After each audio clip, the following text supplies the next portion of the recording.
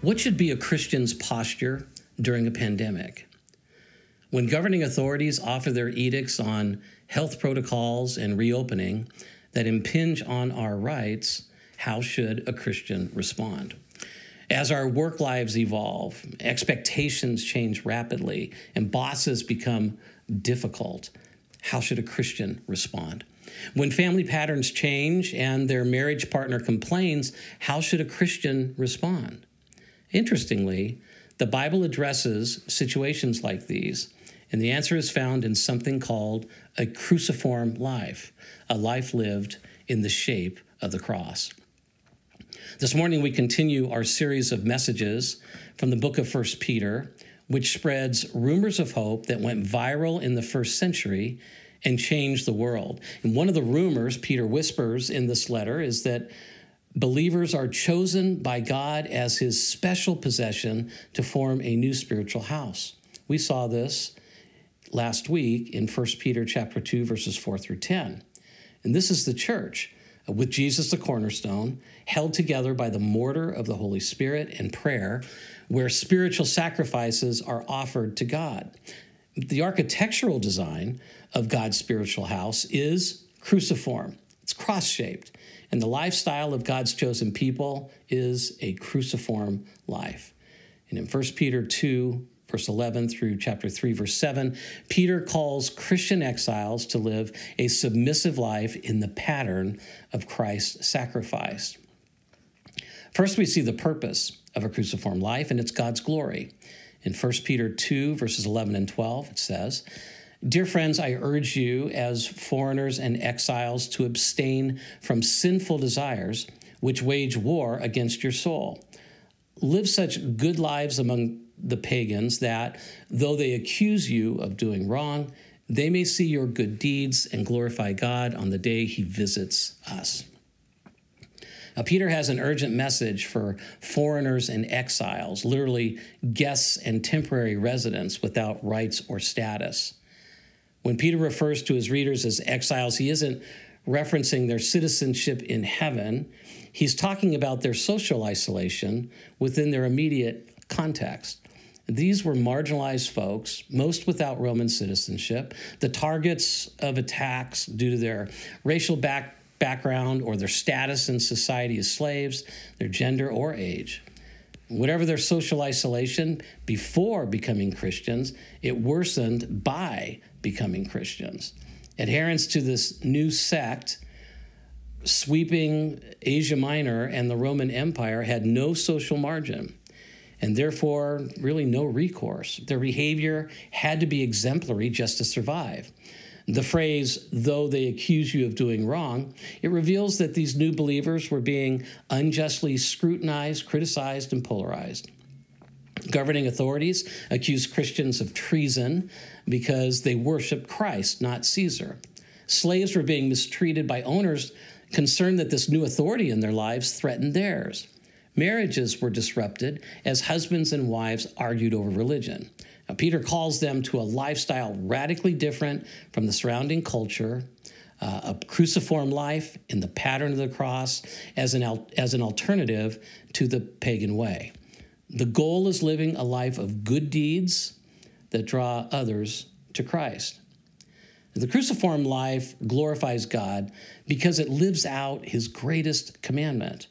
In Matthew 22, verses 37 through 40, Jesus said, "Love the Lord your God with all your heart and with all your soul and with all your mind. This is the first and greatest commandment, and the second is like it. Love your neighbor as yourself. All the law and the prophets hang on these two commandments." Now, just as the cross Jesus carried had a vertical beam and horizontal beam, Christians live a two-directional life. Vertical, love God. Horizontal, love others. And we show our love for God by abstaining from fleshly passions that block our fellowship with him, interfering with our spiritual life. In Galatians 5, the Apostle Paul lists examples of sinful desires that wage war against our souls. Things like sexual immorality or hatred, jealousy, fits of rage, selfish ambition, dissensions, drunkenness, and the like. And behavior like this would leave plenty of room for these Christian converts to be criticized as hypocrites, and rightly so. And they would have had no impact because their vertical relationship with God wasn't right. We show our love for others through expressions of the Holy Spirit. And rooted in Christ, these believers could bear the fruit of the Spirit: love, joy, peace, patience, kindness, goodness, faithfulness, gentleness, and self-control. And these Christians had an amazing impact because, controlled by the Holy Spirit, their horizontal relationships were right. And the breathtaking growth of the early church in the 2nd century was seeded by Christians living such good lives among unbelievers that even though they were wrongly accused, their good deeds turned others toward Christ. The cruciform life is a day-in, day-out lifestyle of love for God and others. And when the gospel is of first importance to you and Christ is formed in you, then your life takes on the shape of the cross. So the purpose of a cruciform life is God's glory. The pattern of a cruciform life is Christ's sacrifice.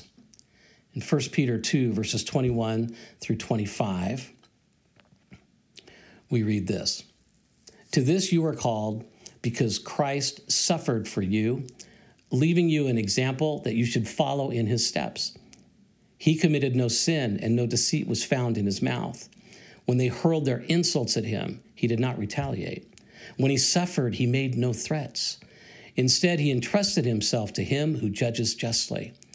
He himself bore our sins in his body on the cross, so that we might die to sins and live for righteousness. By his wounds you have been healed. For you were like sheep going astray, but now you've returned to the shepherd and overseer of your souls." Jesus' sacrifice was both exemplary, it was a model for us to follow. It was also expiatory, which means it atoned for the sins of others. Jesus' death covered our sins because he committed no sin. And because he had no sin, no weight to carry, Jesus was able to carry our sin. And by continually entrusting himself to his Father, Jesus never retaliated, and it's by his wounds that God heals us. And while nothing we can do can cover sin, including our own sin, we are called to absorb the sin of others as part of a cruciform life. And this is following the example of the Lord Jesus. He left us a model or a pattern to follow. The term translated example refers to a pattern to be traced or an outline to be filled in, like a paint by numbers kit or a coloring book. And the cruciform life traces the lines and then colorfully illustrates Christ's sacrifice. Peter describes this process as following in his steps, and Peter would have literally followed in Jesus' footsteps along the narrow paths of the hill country in Israel, through fields of grain in Galilee. But Peter knows that Jesus has a different journey in mind, the walk through the streets of Jerusalem to Golgotha, when Peter was careful to keep a low profile. Matthew 27 reveals what it was like for the Lord Jesus to walk through Jerusalem. People spit in his face. They struck him with their fists. Others slapped him, took a staff and hit him on the head again and again. They mocked him, hurling insults, shouting, "You saved others, save yourself." Abuse came from everywhere. Even the rebels crucified with him joined in. But Jesus didn't retaliate. And Jesus was the fulfillment of Isaiah's prophecy of the suffering servant, despised and rejected by mankind, a man of suffering and familiar with pain. He bore our sins in his body to break the power of sin in our lives so that we could live a new life in the pattern of his. 2 Corinthians 5:14 and 15 say, "For Christ's love compels us, because we are convinced that one died for all and therefore all died, and he died for all that those who live should no longer live for themselves, but for him who died for them and was raised again." A Korean pastor, Yang Won-sun, reflects the pattern of a cruciform life. The year was 1948. The place was the town of Suncheon near the 38th parallel. A band of communists had taken control of the town for a brief period and had executed Pastor Sun's two older boys, Matthew and John. And they died as martyrs, calling on their persecutors to have faith in Christ. And when the communists were driven out, Chai's son, a young man of the village, was identified as the one who had fired the murderous shots. His execution was ordered. Pastor Sun requested, however, that the charges be dropped and that Chai's son be released into his custody for adoption. He became the son of the pastor and a believer and receiver of the grace of Jesus Christ. The Pastor Sun prayed this, "And I thank God that he has given me the love to seek to convert and to adopt as my son the enemy who killed my dear boys." Now that is Pastor Yang Won-sun's story of following Jesus' example. While ours may not be as dramatic, the process is the same. The process of a cruciform life is submission. In 1 Peter 2, verses 13 through 15, Peter begins with this first example, which is submission to governing authorities. He says, "Submit yourselves for the Lord's sake to every human authority, whether to the emperor as the supreme authority or to governors who are sent by him to punish those who do wrong and to commend those who do right. For it is God's will that by doing good you should silence the ignorant talk of foolish people." Now, Peter begins this treatise on submission with toward governing authorities, which was a very sensitive place for him to start. It's interesting he began the argument here, because the Roman Empire was a merciless machine, especially to exiles with no rights. We can only imagine the indignities they suffered and the unfairness they encountered on a daily basis. And so imagine their reaction to Peter's imperative, "Submit yourselves for the Lord's sake to every human authority." Submission means literally to place oneself under. With the verb expressed in the middle voice, it refers to a voluntary submission. In the middle voice, the actor and the subject of the action taken are the same, both the actor and the subject. We do this to ourselves. And so the same word is used in two other places in the New Testament. James 4:7, it says, "Submit yourselves to God, resist the devil, and he will flee from you."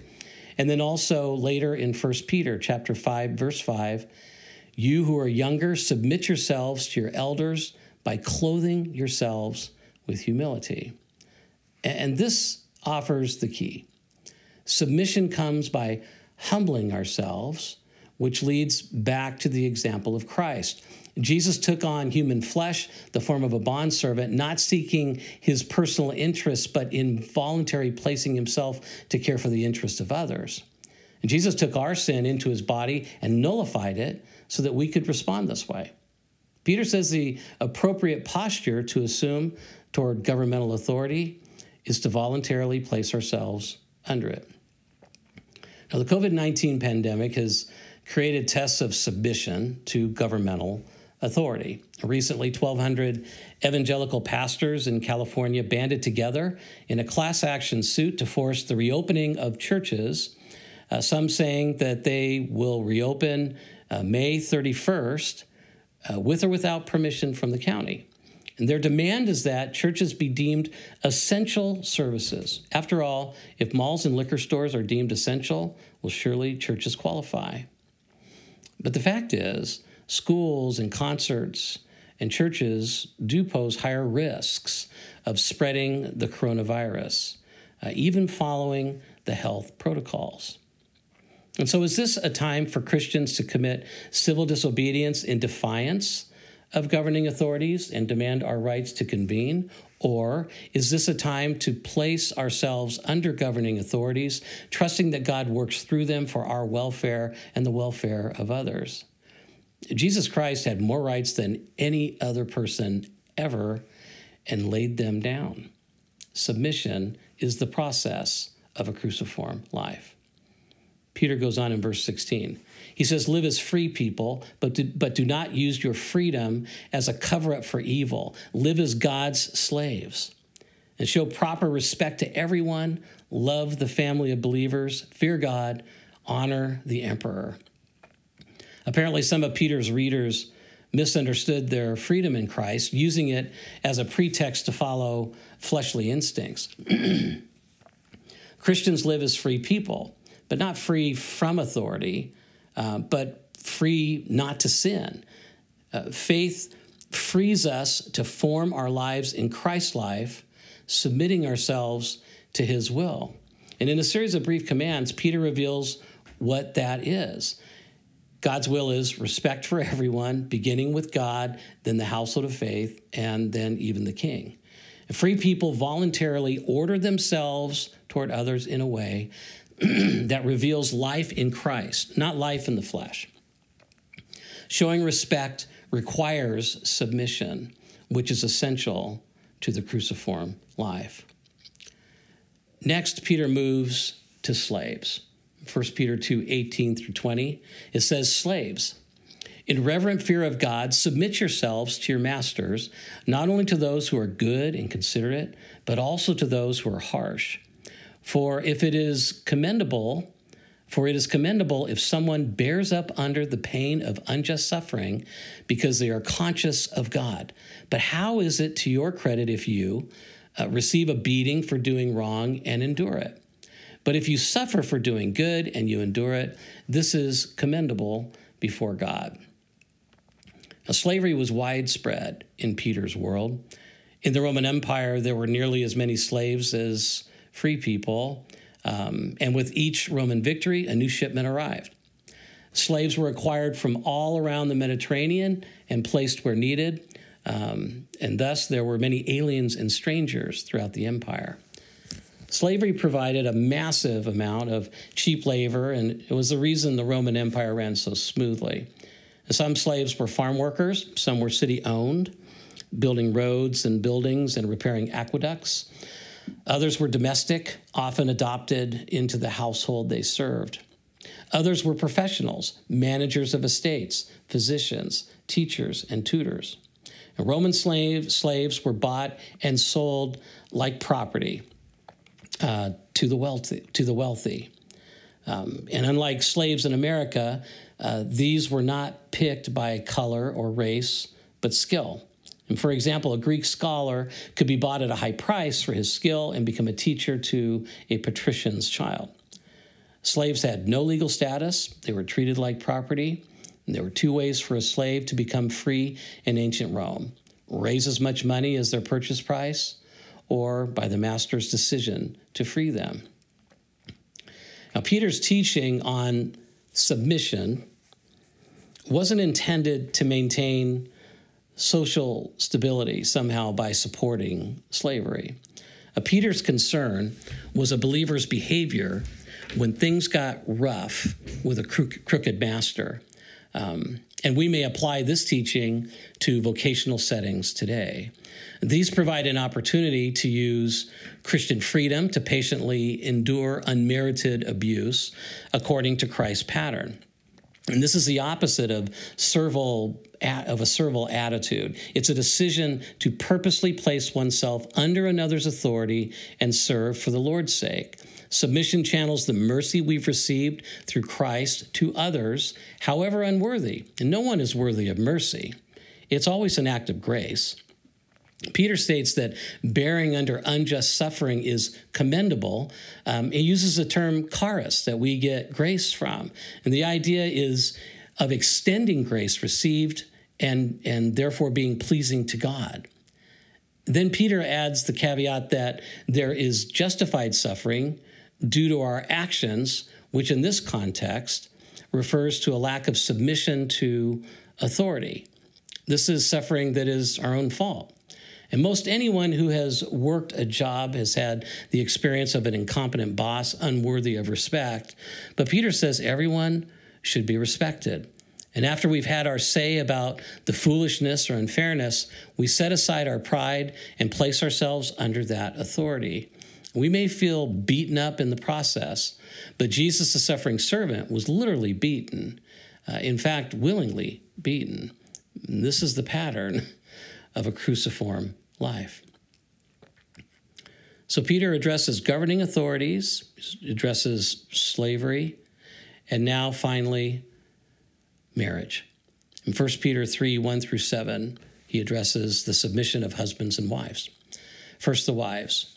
He says, wives, in the same way, submit yourselves to your own husbands, so that if any of them do not believe the word, so they're not believers, they may be won over without words by the behavior of their wives, when they see the purity and reverence of their lives. Your beauty should not come from outward adornment, such as elaborate hairstyles and the wearing of gold jewelry or fine clothes. Rather, it should be that of your inner self, the unfading beauty of a gentle and quiet spirit, which is of great worth in God's sight. And for this is the way the holy women of the past, who put their hope in God, used to adorn themselves. They submitted themselves to their own husbands, like Sarah, who obeyed Abraham and called him her Lord. You are her daughters if you do what is right and do not give way to fear.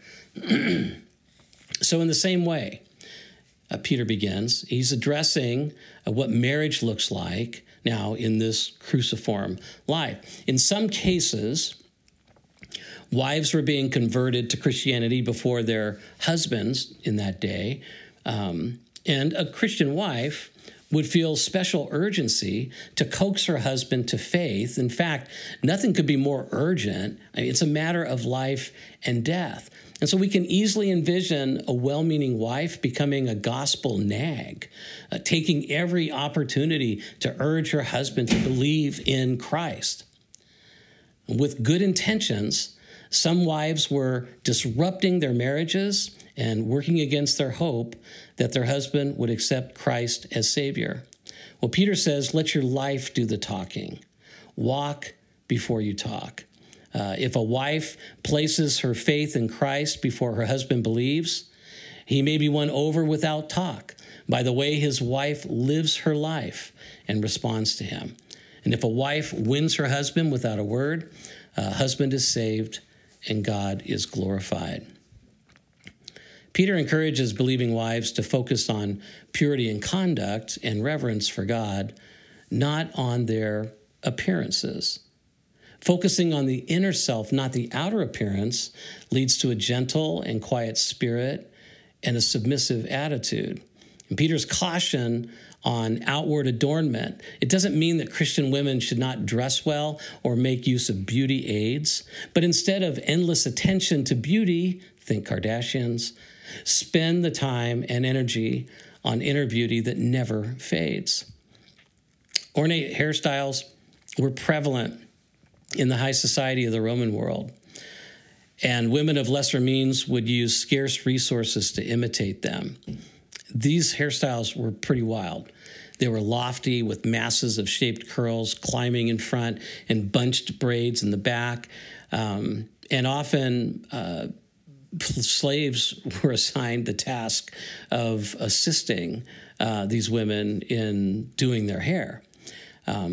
These hairstyles, one person said, were one of the wonders of the ancient world because it's amazing what they were able to do without all the hair products available today. But these things took a big bite out of the day, and time that could be redeemed for a higher purpose. A gentle and quiet spirit draws attention through godly behavior, not through appearances. A loving, prayerful wife is the greatest treasure a husband can have in life.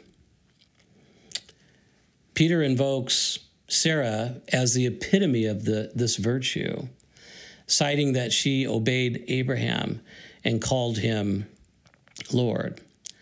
Now, the Old Testament narratives portray Sarah as a complex figure. In fact, God instructed Abraham on 2 occasions to obey her.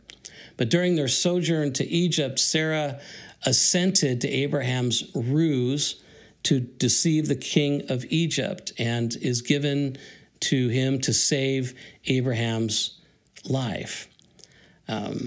Sarah was resourceful and lived faithfully in a foreign land with a husband who wasn't always so great. sometimes putting his interests before hers.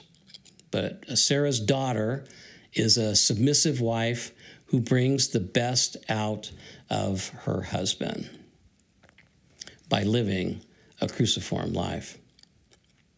Now, in my first pastorate, after graduating from seminary, I returned to my home church in Long Beach, California, as the pastor of singles and counseling. And before long, 2 women within the congregation asked to meet with me to discuss a ministry for women who were single on Sunday. Each had become Christians after marriage, and their husbands were not interested in attending, and they left, and they felt uncomfortable in couples classes. And when I took them to a possible classroom, they immediately said it was too small, which surprised me. I mean, our church had about 1,000 people in it, but how many women were there in this position? And so we worked out the structure of the class and selected a curriculum. Beloved Unbeliever was the name of this book by Joe Barry. It's based on this passage, 1 Peter 3, 1-7. And we promoted it in the church, and 35 women attended, and it grew from there. And it was wonderful to watch them as they encouraged each other through the ups and downs of winning their husbands to Christ without a word. Wives leading unbelieving husbands to Christ through submission, living a cruciform life with gentleness and respect. In verse 7, Peter addresses husbands. He says, husbands, in the same way, be considerate as you live with your wives and treat them with respect as the weaker partner and as heirs with you of the gracious gift of life, so that nothing will hinder their prayers. Ephesians chapter 5, verse 21.